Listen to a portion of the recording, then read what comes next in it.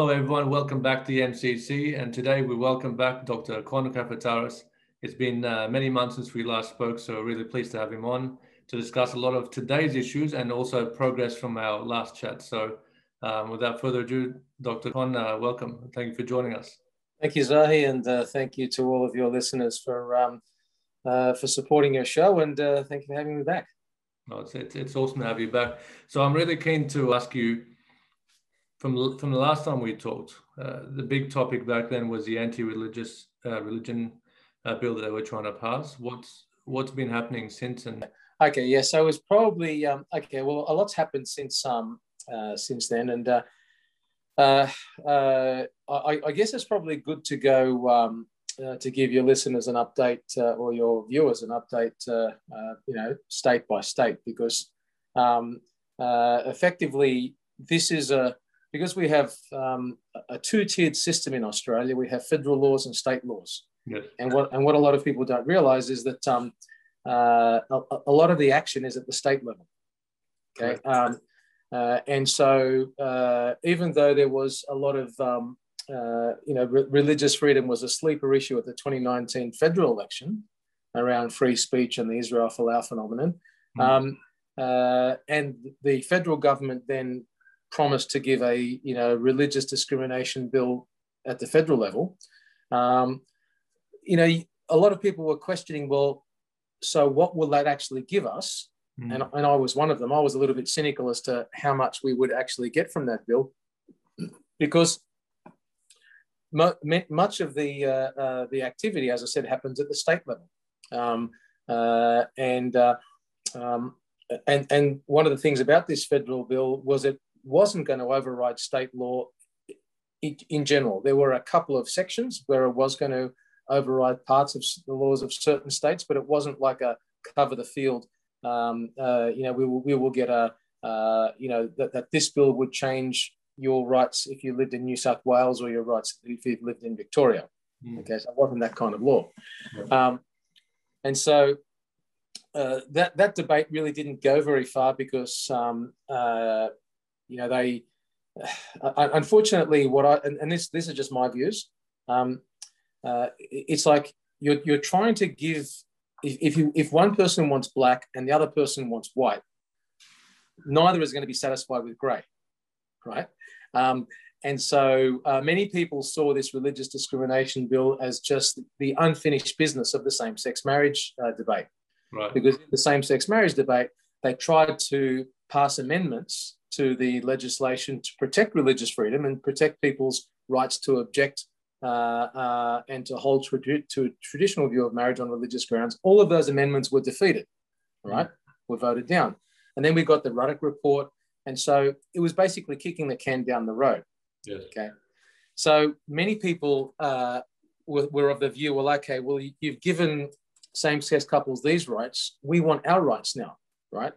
And unfortunately, they're not really mutually exclusive. They're not really mutually compatible, because if your religious views lead you to conclude, and if your scriptures say that marriage is only between a man and woman, you really can't then agree with same-sex marriage. I mean, you can allow to same-sex couples to marry because the law allows them to do that, but you can't agree with it yourself. That's the point. Yep. And so then if you're going to then articulate your, the way I put it to people is that, my scriptures, Leviticus 18:22 says, a man shall not lie with a man as with a woman. It is an abomination. It actually uses that word. So if I were going to describe same-sex marriage according to my scriptures, and it's not just my scriptures, it's the scriptures of the Jew, the Christian, and the Muslim, because they revere the Torah, right? Yeah. So I would say that, well, according to my scriptures, it's an abomination. Now, people say it's a bad word. Well, that's what the scripture says. I didn't say it. I didn't write it. Okay, it's what the scripture says. Yeah. So, do I have the right to say that and not be dragged before a tribunal? That's the the fundamental question. So, what the federal government tried to do, and I don't mean to labour a point here, but I want your viewers to understand what I think equality is. True equality is, I accept the same-sex couple's right to marry, even though I don't agree with it, but I accept it. You're not going to see me, standing on the street corner saying repeal the law.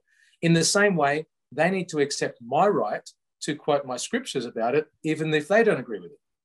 That's equality. That's fairness. Yeah. All right.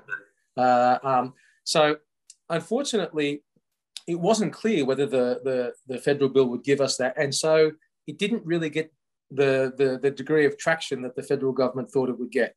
As a matter of fact, the first exposure draft got a lot of opposition, which forced the government back to doing a second draft. And then they were doing a consultation process on that. And we were supposed to then get a final bill that would go before cabinet. Unfortunately, that's when the pandemic hit. That was about around March of last year. And it's been on the back burner ever since. Yeah, understandable, because obviously the federal government had bigger issues to deal with. All right. Mm-hmm. Backdrop of that was the bill at the New South Wales state level put forth by Mark Latham. Yes. All right. And that's probably the one we talked about last time. Yes. And that bill has had the submissions come in. All right. It had its survey. Something like 20,000 people responded to the survey. And roughly, don't quote me, but nearly 70% of the people who responded either supported the bill or supported with amendments. Okay, so you're looking now, nearly 3/4 of people actually supported this bill. There was then an upper house committee set up to examine the bill and to take submissions and also to take evidence from expert witnesses. I was honoured to be one of those witnesses that gave evidence before that committee. Yeah. We should have their report out sometime within the next couple of months, I think. All right. Okay. Right. And what that report says will determine where the issue goes. What I can say is, having read through nearly 100 submissions, okay, on the bill, what Mark Latham was able to achieve what the federal government couldn't achieve, which was to get broad support amongst all the major faith groups. So when you look at all the submissions on Latham's bill, the majority were supportive of the bill. Yes, they might have wanted some amendments here and there, but the Catholics supported it, the Anglicans were supportive, the Imams Council was supportive, the Jews, the Mormons, even the Scientologists were supportive of it, right? The organisations that weren't supportive were those that we didn't expect to be supportive. Equality Australia, those that are aligned with the LGBT lobby. And okay, you expect, because as I said before, you can't give someone grey. And I believe Latham did a good job in at least protecting our rights to make statements of belief and those sorts of things. So that's where that bill is at present. Also, I can tell you that the degree of interfaith dialogue and interfaith cooperation is steadily growing. And so we are seeing now the heads of the major faith organizations all talking to each other a lot more than they were before. Yeah. There have been meetings. I've been involved in some of those meetings, and it's interesting when you have Catholic, Protestant, Shia, Sunni, Jew, all around the same table, and realizing what we can agree on, and sometimes we've come up with things that we weren't really on the same page with. So we agreed, all right, well, we won't campaign against you, or we won't get in your way. So it's good to know, and so that's been very productive. A couple of issues your listeners may or may not be aware of would be that South Australia has now passed abortion laws that unfortunately, in my understanding, I'm happy to be corrected if I'm wrong, because this is not something I've been really all across, because from New South Wales, but my understanding is that under certain circumstances, abortion up to birth has been allowed. Okay. Probably the more problematic development is the Victorian conversion therapy legislation. I wanted to ask you about this. Yes. Yeah, that's very problematic, because and it's something I have been I've studied in quite some depth, and I've read a number of submissions from people who are a lot smarter than me about this. Perhaps John Anderson, who's former Deputy Prime Minister, summed it up best. He said it was the biggest attack on our religious freedoms than he's ever. And I think it was. Can't remember if he's quoted was. It was words to the effect of, words to the effect of the biggest attack on our freedom of speech and religious freedom in living memory. Wow. Okay. So why was it so bad? Well, it was so bad because in its definitions, it defined, it basically said things like, no sexual orientation is a disorder, a shortcoming, or a state of brokenness. And it said that in like the objectives of the Act. And there's a problem with that because many religious many religions view homosexuality as a sin. Mm. And they define sin as to miss the mark. That's actually where what the word means in Greek. Amartia means to miss the mark, right? It's a shortcoming. Yeah. Right. So here you've got an act of parliament saying that it's not something, but yet religious texts say that it is. Yeah, that's the conflict. Yeah. There's a fundamental problem there. Now you might say, oh yeah, but what's the big deal? Well, the big deal is that the bill has two sections. There's the criminal code, or the criminal part of it, which got a lot of attention in the media, which was talked about jail terms and multi-$100,000 fines and things like that. But that's not where the real action is going to be, because the civil code was where I think the bigger problem is going to be. The civil code is where they've empowered the Victorian Equal Opportunity and Human Rights Commission to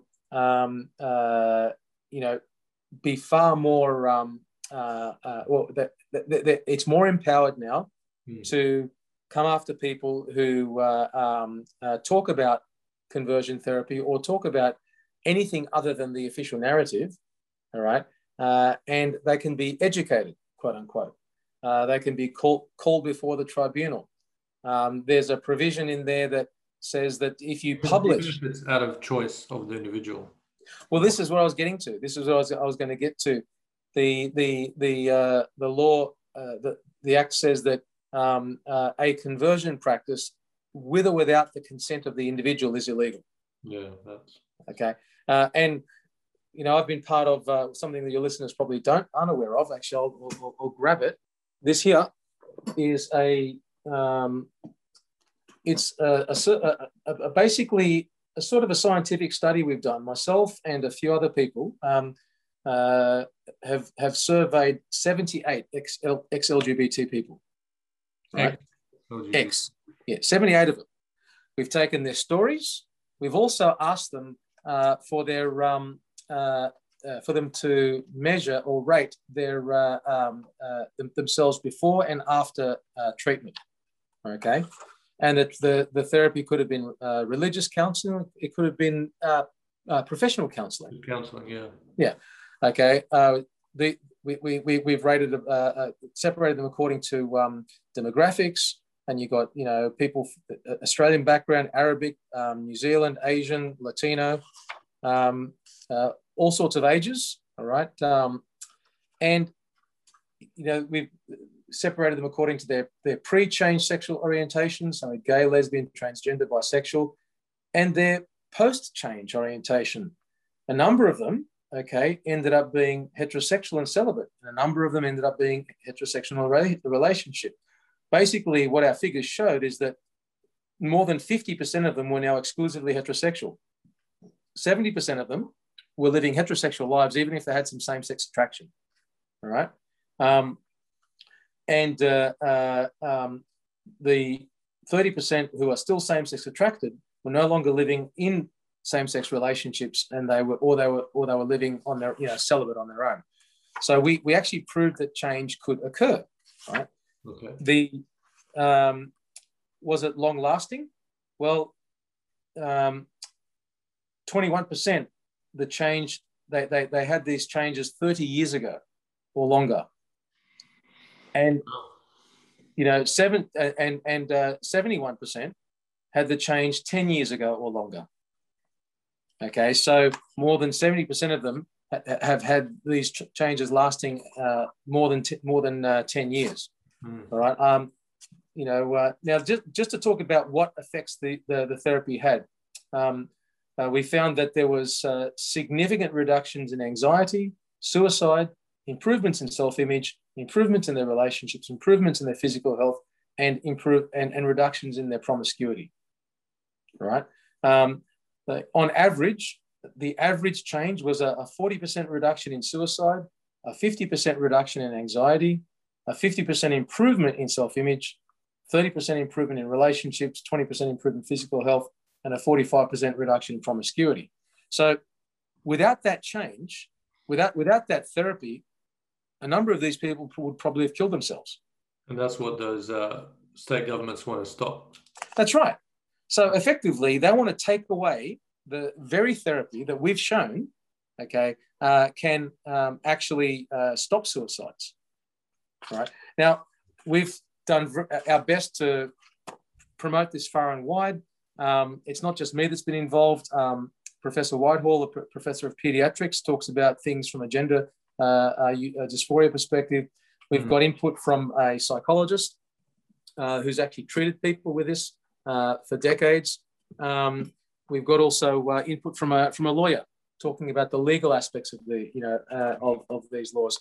Yeah. Interesting, the psychologist we had to get from America because we couldn't find anybody here that's willing to treat and go public about the fact that they're willing to treat people who are struggling with same-sex attraction. Wow. But these are people that want help. Exactly. That's the point. They want help.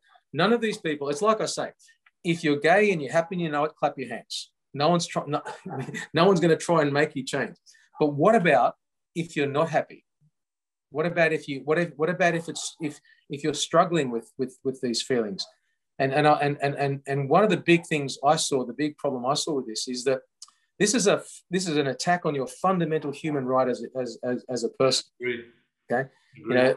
So if it's like, okay, if you're an alcoholic and you want help, you have the right to get help for these unwanted mental preoccupations around your alcoholism.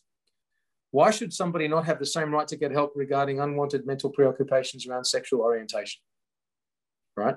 But yet the Victorian government, in its infinite wisdom, okay, has decreed now that in Victoria you have no right to get help. Now it's even worse than that because there's a publishing offence. If you publish anything, right? There's like what you have. Yes. Okay. I believe it's not retrospective, and the law will come into effect, I think, officially in 12 months' time. Right. Wow.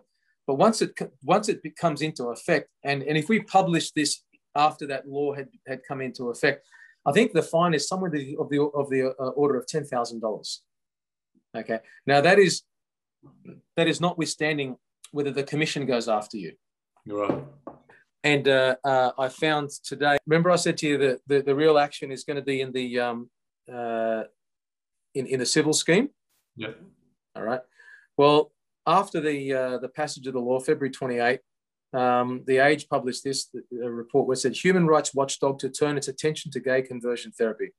Victoria's Human Rights Commission will work with faith leaders and the broader community to educate them about the harms of gay conversion practices and only use the full range of strong new powers granted by the Andrews government if they prove unwilling to act to stamp out the practice. Okay. Sorry? To educate them. Yes, that's the word, educate. Now, in the legislation, it actually says that part of the functions of the commission is to fulfill the objectives of the Act, right? So if one of the objectives or one of the objects says that no sexual orientation is broken or disordered or whatever, then the commission then has the ability to, and if you say, let's say you differ with that, let's say you say, well, no, I believe that the homosexual lifestyle has lots of problems or whatever, right? Or I disagree with it based on my religious beliefs. Well, technically, you're contravening the objects of that act. Now, one of the problems with the commission is they can take a complaint from anybody, anonymous. You can be forced to appear before the commission. Wow. You can have your notes and your, stuff sort of summoned and I guess subpoenaed, for want of a better word, even though they're not a court. And then you're really at the mercy of the commission as to what they'll do. They can either do nothing. They can, work with you to educate you and to,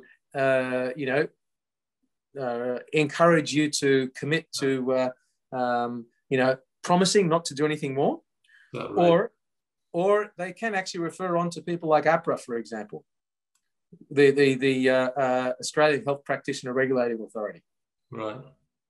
So if they refer on to APRA, let's say, for example, I'm a medical practitioner. If I said something and the commission, brought me and if the commission weren't happy with my responses, they could. I'm not saying they would, but they could refer me onto APRA to look at my, ability to hold registration.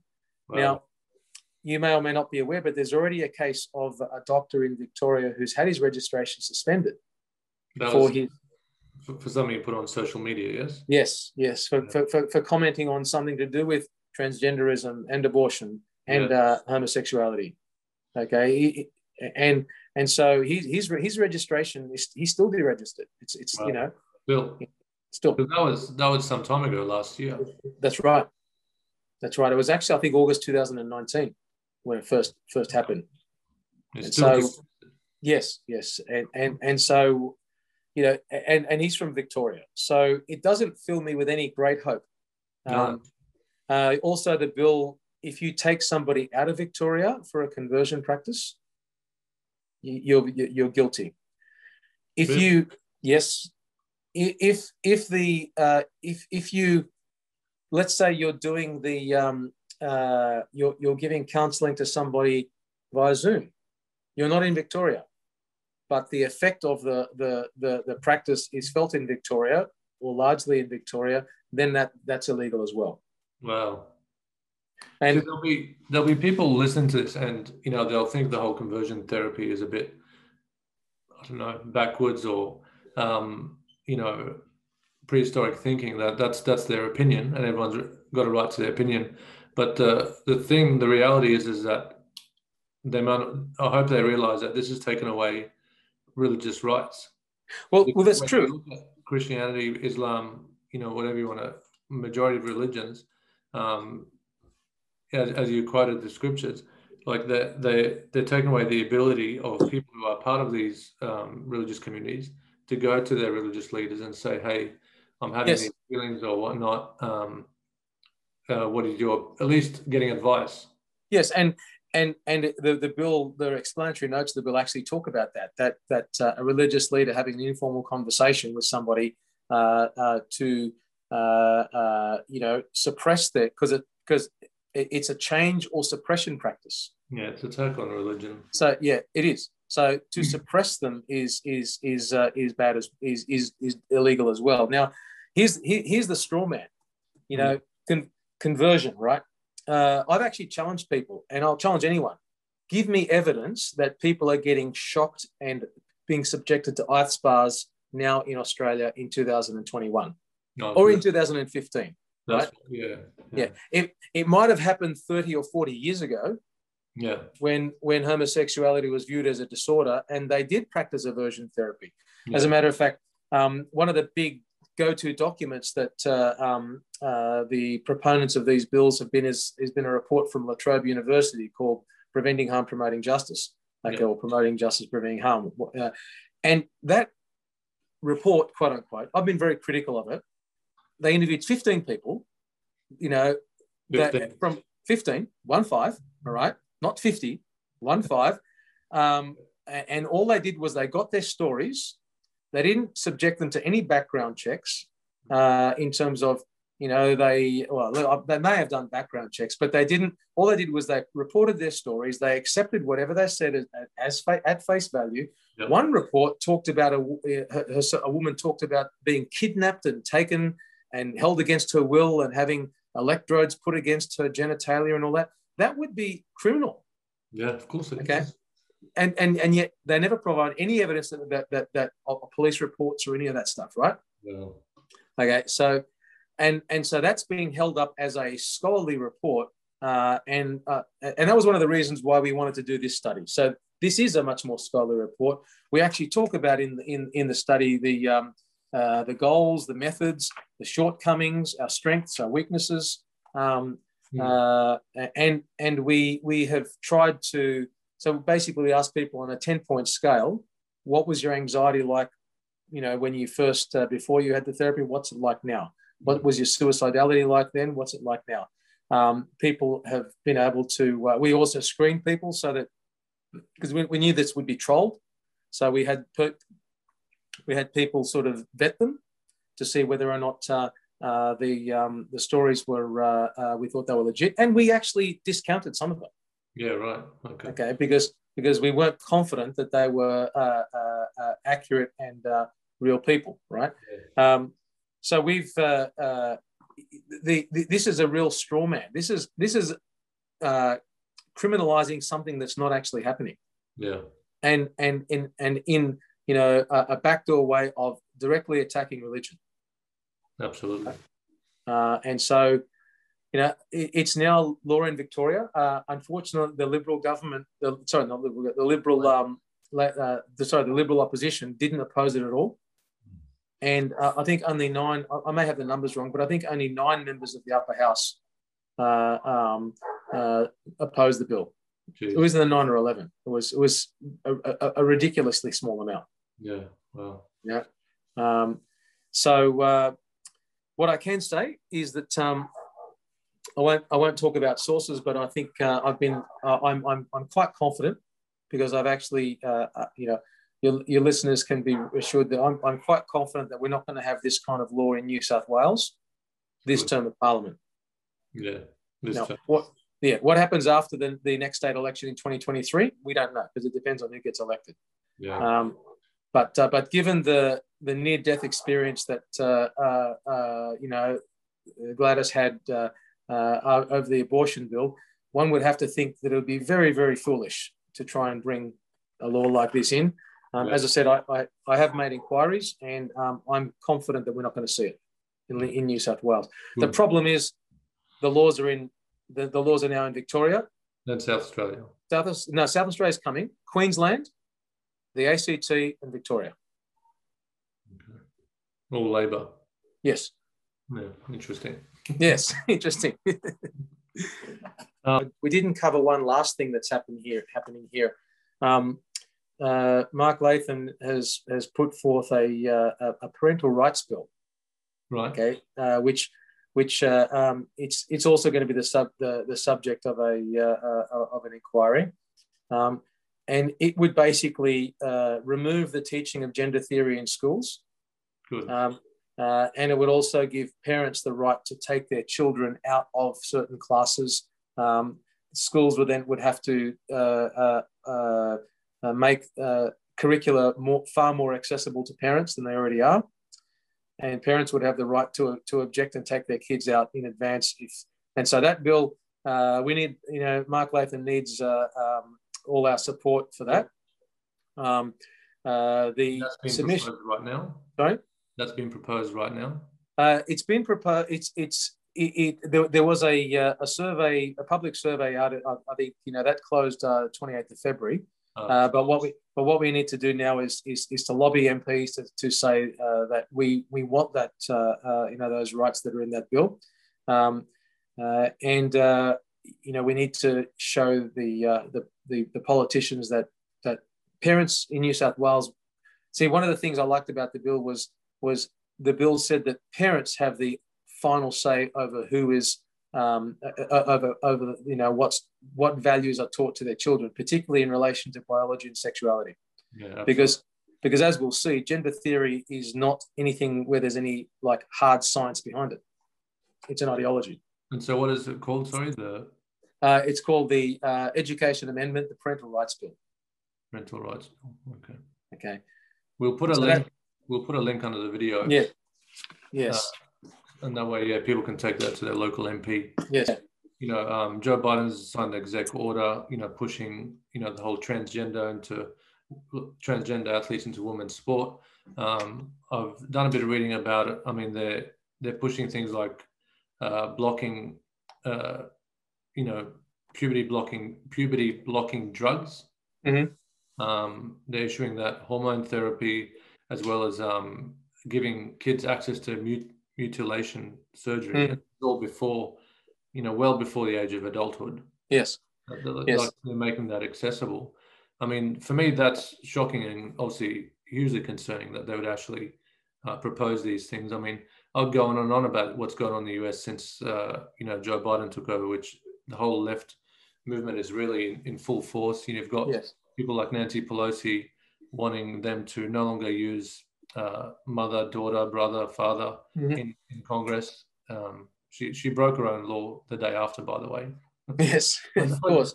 That was hilarious when they were trying to impeach Trump, and she said, "I'm a mother, I'm a grandmother." You know, the day after she proposed it, which is hilarious as always with these guys. Yes. But I mean, I'd love to know your opinion, your thoughts on what's going on there. And the reason why I want to ask you this question is, in my opinion, I feel like that's already seeping through Australia, and it's already whatever America do, the whole world follows. Yes. Well, do you agree with that? Yeah. Well, look. Unfortunately, America is seen as the cultural leader of the West, and you know, it's like I forget who said it. Someone said, you know, tell me who.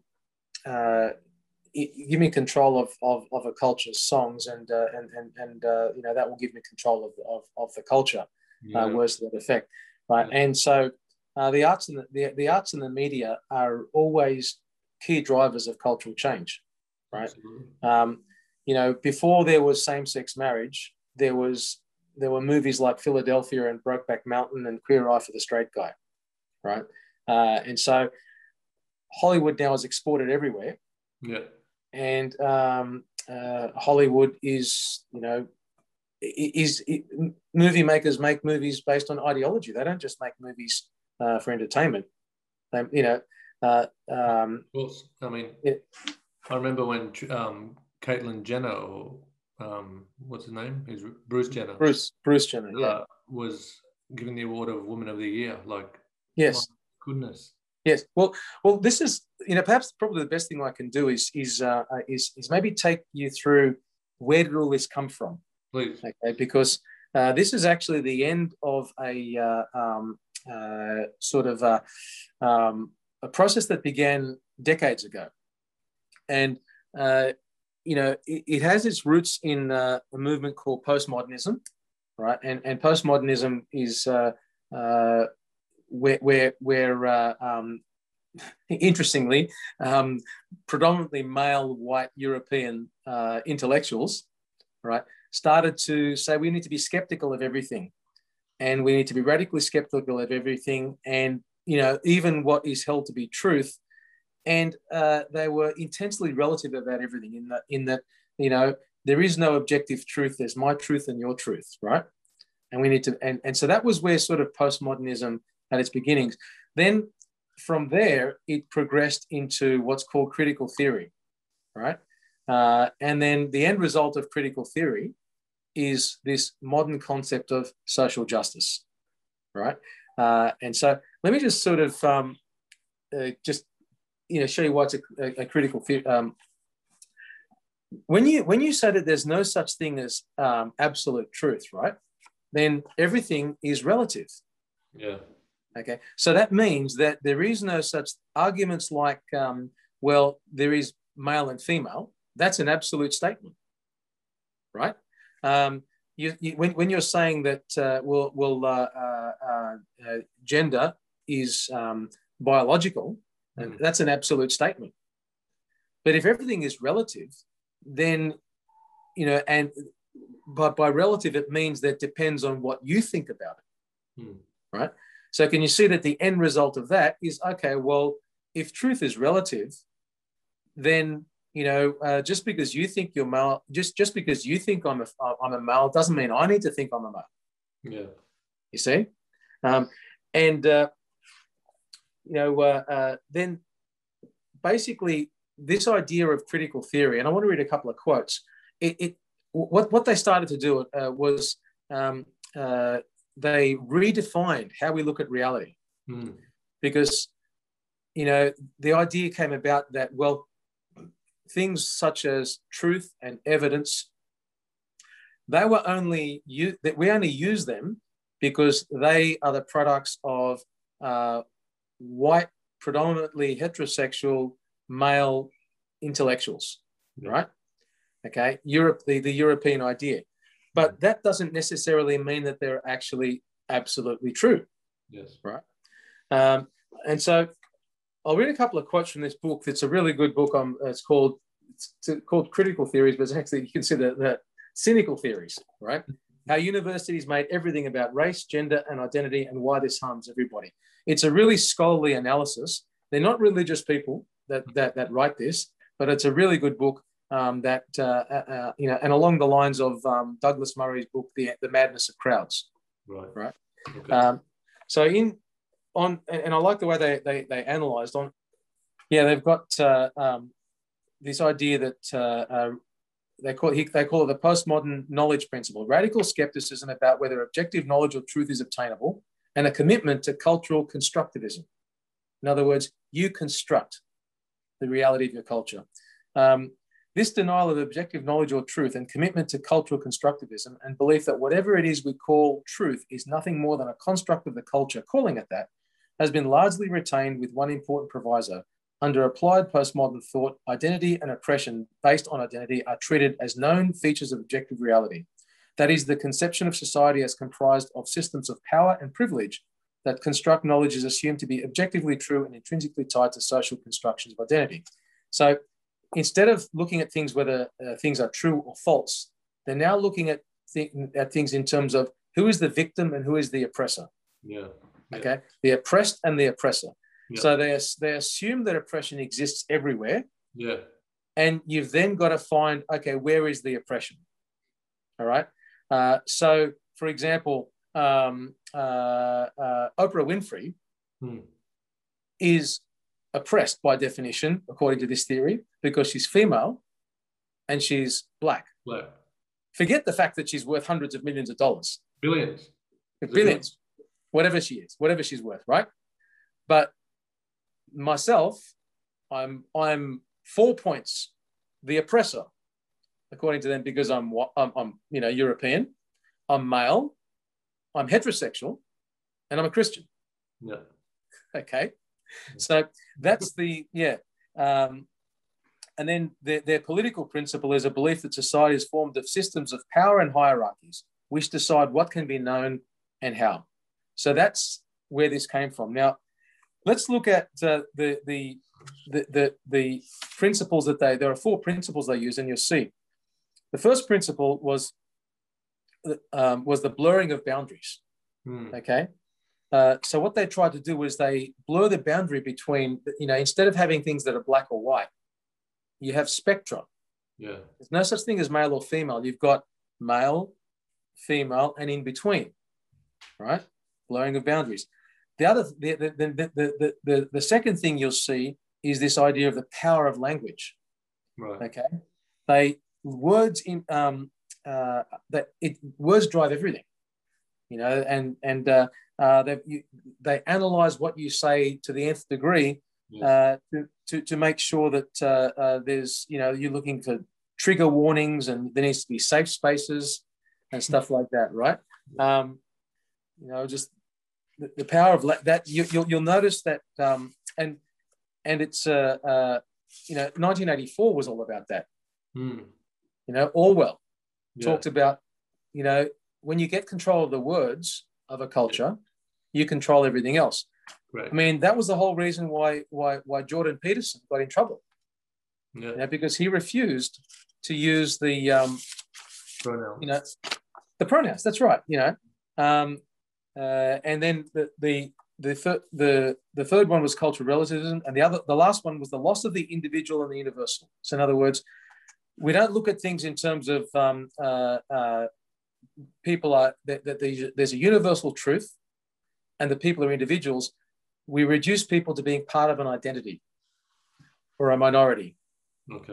Okay. So I'm not an individual. People they don't look at me as an individual. They look at me as, okay, well, I'm part of the white identity. I'm part of the male identity. I'm part of the Christian. You follow? Yeah. Okay. So when you apply all of those, all right, this idea of social justice came about. And here's another quote. It says, if knowledge is a construct of power, which functions through ways of talking about things, knowledge can be changed and power structures toppled by changing the way we talk about things. All right. Thus, applied postmodernism focuses on controlling discourses, especially about problematizing language and imagery it deems theoretically harmful. This means it looks for and then highlights ways in which the oppressive problems they assume exist in society manifest themselves. And then they look to, okay, well, there must be oppression. We've just got to find it. And then we look at changing it. All right. And, you know, from 2010, basically we've seen this emergence of research justice. And, you know, it says here that this alarming proposal demands that scholars preferentially cite women and minorities and minimize citations of white Western men, because empirical research that values knowledge production rooted in evidence and reasoned argument is an unfairly privileged cultural construct of white Westerners. So in other words, you know, you don't select a piece of evidence because of whether it's true or false. Yeah. You select your evidence based on whether the person is black or white, or where, you know, and if the argument comes from a white, wealthy male heterosexual, that's inherently privileged. And someone who's not that is inherently a victim, and therefore they need to be protected, right? Like, and so, sorry, it's like what's going on right now with Piers Morgan and Meghan Markle. Yes. That's a classic example right there. 100%. And this has been going on this began decades ago, right? No, it was in the early 2000s that the scholars started to come out with these ideas of critical theory. And then 2010, when the idea of research justice and from there came political correctness. Yeah. And now 10 years later, things have gone absolutely nuts, right? It's been like this slowly feeding into society over decades. Yeah, and people don't realize it. People don't realize what's going on. Yes, and so just one or two more quotes, because I think frequently all these approaches are combined to produce what is usually known as social justice scholarship, quote unquote. Though apparently diverse, these approaches to other knowledges, in other words, the idea that because you come from a minority group, that knowledge I must take into account, or it's equally valuable to whether 2 + 2 = 4, for example. They're all premised on the idea that people with different marginalized identities have different knowledges stemming from their shared, embodied, and lived experiences as members of those identity groups, especially of systemic oppression. Yeah. And then listen to this. Teaching is now supposed to be a political act, and only one type of politics is acceptable: identity politics, as defined by social justice and theory. Wow. Now, with that background, I want to take you to, okay, let's look at transgenders, people who struggle with gender dysphoria. All right. Can you see that now, because of that background? Well, that's a real thing. Gender is relative because of the influence of these scholars, right? Okay, well, if gender is relative, and it can be relative, and this person identifies as a female, then he's a male because he's got testicles, all right? That person needs to be protected, right? And they're a minority because transgenders are in the minority. So if you've got people who assume that who look at everything in terms of victim and oppressor, and they're on the lookout for where's the minority in this, and I've got to protect the minority, right? Can you see that then almost by the transgenders are perfect for it?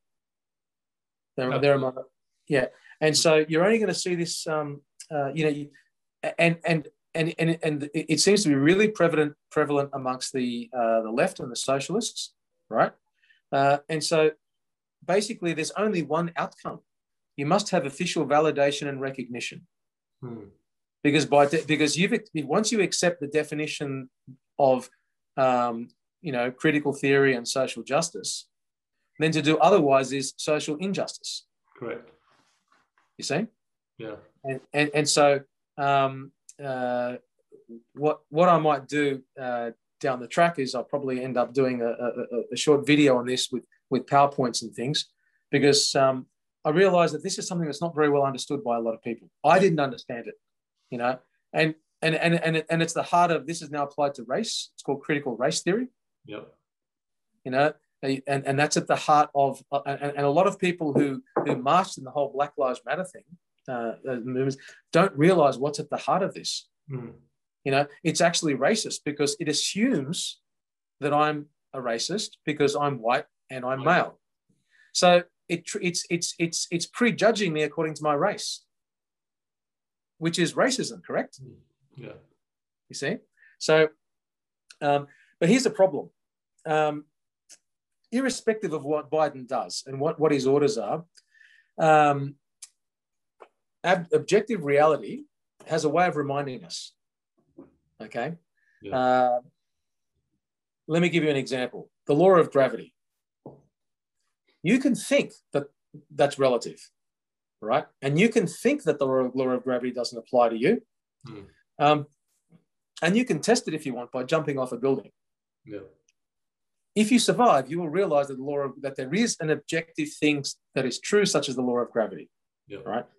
And I think that it's going to bring us all back to earth with a thud. Really? Okay. Because here's the problem with transgenders playing women's sports. I was reading some of the things that talking about Biden's executive orders, and it talks about standards that different associations have, like the NCAA has a standard that women, that transgender women have to have testosterone levels below a certain thing for a year before they can play. Yeah. That's not going to make any difference to a 30-year-old guy who's already gone through puberty as a guy, who drops his testosterone level for a year. It's not going to affect his male tendons and his male bones. Yeah. His muscles, even with lower testosterone, are still going to be way stronger than a woman. Yeah.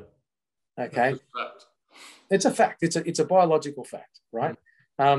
It's different if you block puberty, right? And then, you then transition after you've blocked puberty. That's a completely different biological phenomenon. But you've got a 30-year-old man who's gone through puberty, who might be 6'2", wants to become a woman. He's not going to become 5'5", right? Yeah. He's, it's funny. I saw a funny video by a guy who you might have seen it. He's a 5'9" white guy that goes around and saying, "What if I told you I identified as a woman? Would you believe me?" And it's on a college student. And I said, "Okay, well, that's how you feel. What if I told you I was a black woman? Oh, okay, if that's how you feel." Then he goes, "What if I told you that I was a 6'5" Asian woman?" You're not 6'5", dude. But that's how I feel. That's how I identify. He's taking it to the it's tongue in cheek. Okay, but the bottom line is, sorry. But it proves a point. Proves a point. Yeah. The bottom line is men in women's sports, biological men who've been biological men post puberty, okay, are not going to become biological women simply because they take hormones and their testosterone comes down. That's right.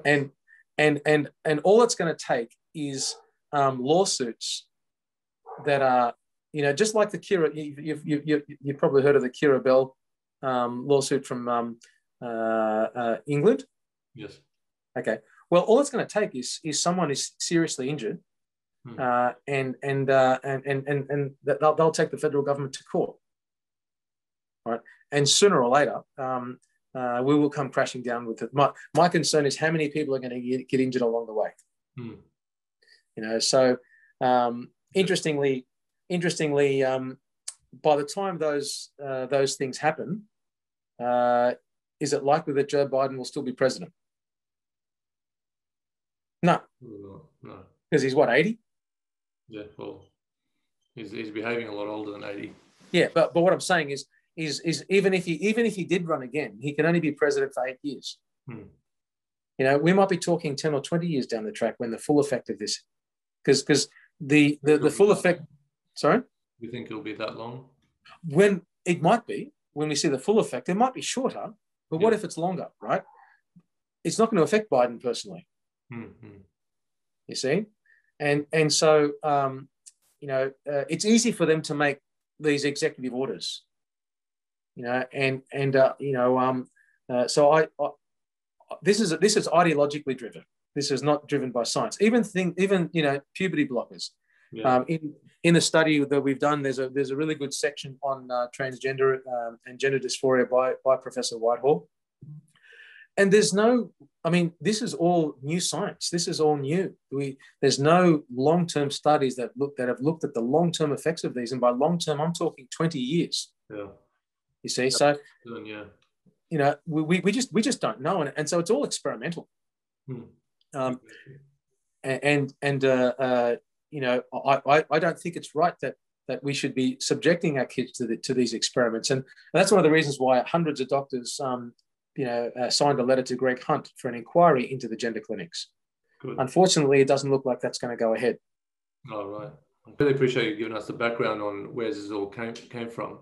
I want to know what you think in terms of what the objective of all this is. Is the idea? I mean, it's been a plan obviously for decades and many years by certain people. Is the idea to eventually take away people's obviously freedom of speech, fundamental rights? Is that the objective? Because a lot of people go, why would the governments do this? Why are they doing this? Why are they, doing all these things and making the world a little bit crazy? Well, look, this is my belief. Okay, hang on, I'll get something that your listeners will find very interesting. It's called Agenda. Masters of Deceit. It's Agenda and Agenda 2. Right, and so if anyone wants to watch something that's really eye-opening, I highly recommend those videos. Okay. My view, it's my view, is that because socialism, and the Democrats are socialists. Yes. Right? Socialism works on the premise that basically everybody has to work for the government and be dependent on the government. Godless society. Well, that's right. It's got to be, you've got to be dependent on the government, right? Okay. So socialism would want everybody to be getting paid from the government and then directing all their assets to the government. The government, yes. Right? And that really is just a dictatorship in another name. Instead of having, we've always had dictatorships all through history, or oligarchies where a few families ruled everything, right? Even today. You've got the Clintons and the Kennedys and the Bushes, and you've got the few families that pull all the strings, right? But the difference was that was out in the open that they were dictators. Yes, and so now the Democrats would want once you get a certain amount of people on a public benefit, then the government can do what they like. Correct. Because the government then, because you're not going to vote against them because your livelihood is dependent on them. Correct. Now, there are two institutions that I believe, and this is again my belief, two institutions that anyone has to overcome if you're going to get control of a society. The first institution is the family. Because if you can control the education and raising of children and take parents out of the picture, then you have good little worker bees, right? Yes. Number one. The second institution they've got to overcome is the church, because the church ultimately will bow to the law of God rather than the law of man. Yes. So is it any coincidence that the two institutions that are most under attack are the family and the church? So does that make sense? Very well said. Yeah. Yeah. So I believe that's where this is all headed. And you're only going to see more and more attacks. And can I say this is happening because a small group of people have become politically active, and the majority of people are naive, are inactive. And if the majority actually got their act together and got involved in the political process, this wouldn't be happening. And you said that last time. It's a small group of people with loud voices. That's right. The majority generally stay silent. That's right. You probably remember I used the analogy of the game last time. Yeah. Well, the majority, if the majority sit on the sidelines and they let the minority play the game, the majority can't complain about the outcomes. Correct. Yeah. And another point that you raised last time we spoke was the fact that, people forget the power that they have. They don't get involved in the politics. They don't know their local members. They don't know the policies even that they're voting for. And that's where people really need to just start to actually show like they really care. Absolutely. And I had last week I had an hour meeting with my local member. He takes my calls. He knows who I am. I sat down with him. I was very upfront. He told me what was happening, what he was going to support, what he wasn't going to support. It was in line with our values. And I was there with another friend of mine, and I said to him that I want to see you stay here. And so whatever I can do to help you in the next election, let me know. Do you think he's going to give me a call come election time? Of course he will. Okay. And I'll be telling everybody in the electorate to support him. Yes. Now, everybody can do that, if they really care about the future of the country. Rather than sit back and complain about what you're seeing on the news. That's right. Get out I don't have any sympathy for people who complain if they're not willing to do anything. Me either. So, really, yeah. All right. All right, sir. Well, on that note, we shall leave it there. It's absolute pleasure. Thank you so much for your time. Thank you. Bringing light to a lot of the subjects that I think people are just scratching their heads about today. Awesome. All right. Thanks, Art. Bye. Thank you, Dr. Cheers.